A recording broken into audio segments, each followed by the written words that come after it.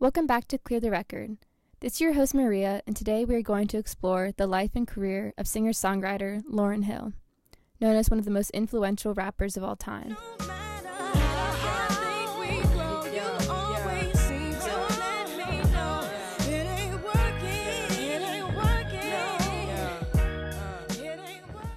Hill was born in East Orange, New Jersey, and grew up in a musical family. Her father sang at nightclubs and weddings, and her mother played the piano at night. She cited some of her biggest influences as Stevie Wonder, The Temptations, and Curtis Mayfield. In high school, Hill met Pras Michel and performed with him under the name Translator Crew.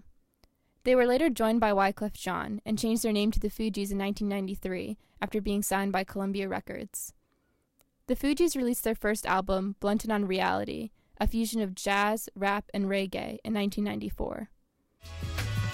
Well, as an infant, I was born into religion. My mama called me Baptist, but she forgot to mention was this what Baptist meant. The story goes, God sent his only begotten son who gave his life to make sure that I would have one.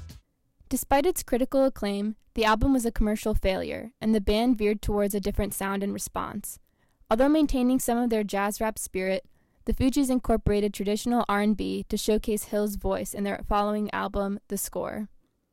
The album was a hit and certified multi-platinum around Europe and in the US. It also featured the chart-topping single Killing Me Softly, a cover of Bob Marley's No Woman, No Cry that emphasized Hill's skilled vocals. Strumming my pain with his finger, singing my life with his words, killing me softly with his song, killing me softly with his song, telling my whole life with his words, killing me softly. Following the success of The Score, the Fugees disbanded, and Hill began working on her own solo projects. What followed is one of the most important albums in music history, The Miseducation of Lauryn Hill.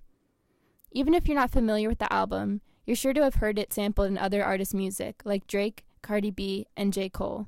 I keep letting you back in. How can I explain myself? You said you cared for me, Louisiana, murder on the beat. Something for y'all to cut up to, you know? Yeah. Everybody get your roll on. There's a lot of information on the production of this album, which was difficult to say the least. It was produced mostly at a recording studio in Jamaica, while she was pregnant at the time with Rohan Marley's baby. The Fugees ended in drama, as she carried on a years-long affair with Wyclef Jean while he was married.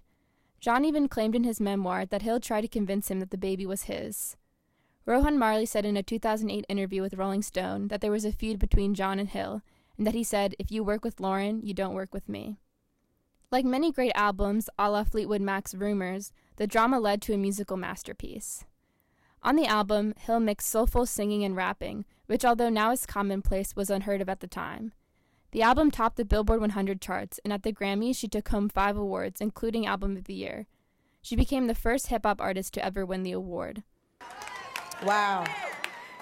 You know what? This is so amazing. I thank you, God. Thank you, Father, so much. This is crazy because this is hip-hop music, and you know what I mean? It's like, you know, you just have to stay firm. I definitely have to thank the record company. The album hit at a time when hip-hop became a cultural phenomenon.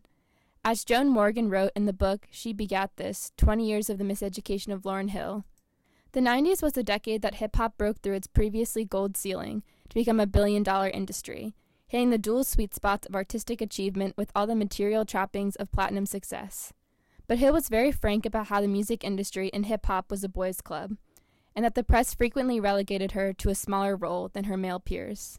For some reason, the industry has a tendency to think that there's always some male puppet master, some puppeteer, you know, pulling the string. And the interviewer would be like, you know, now Wyclef, tell us about your thoughts on the world.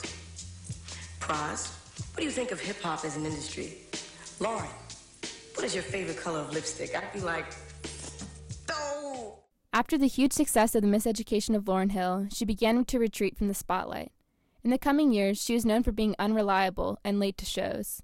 In my next episode, I'll explore how Hill went from one of the industry's most liked stars to an object of press ridicule.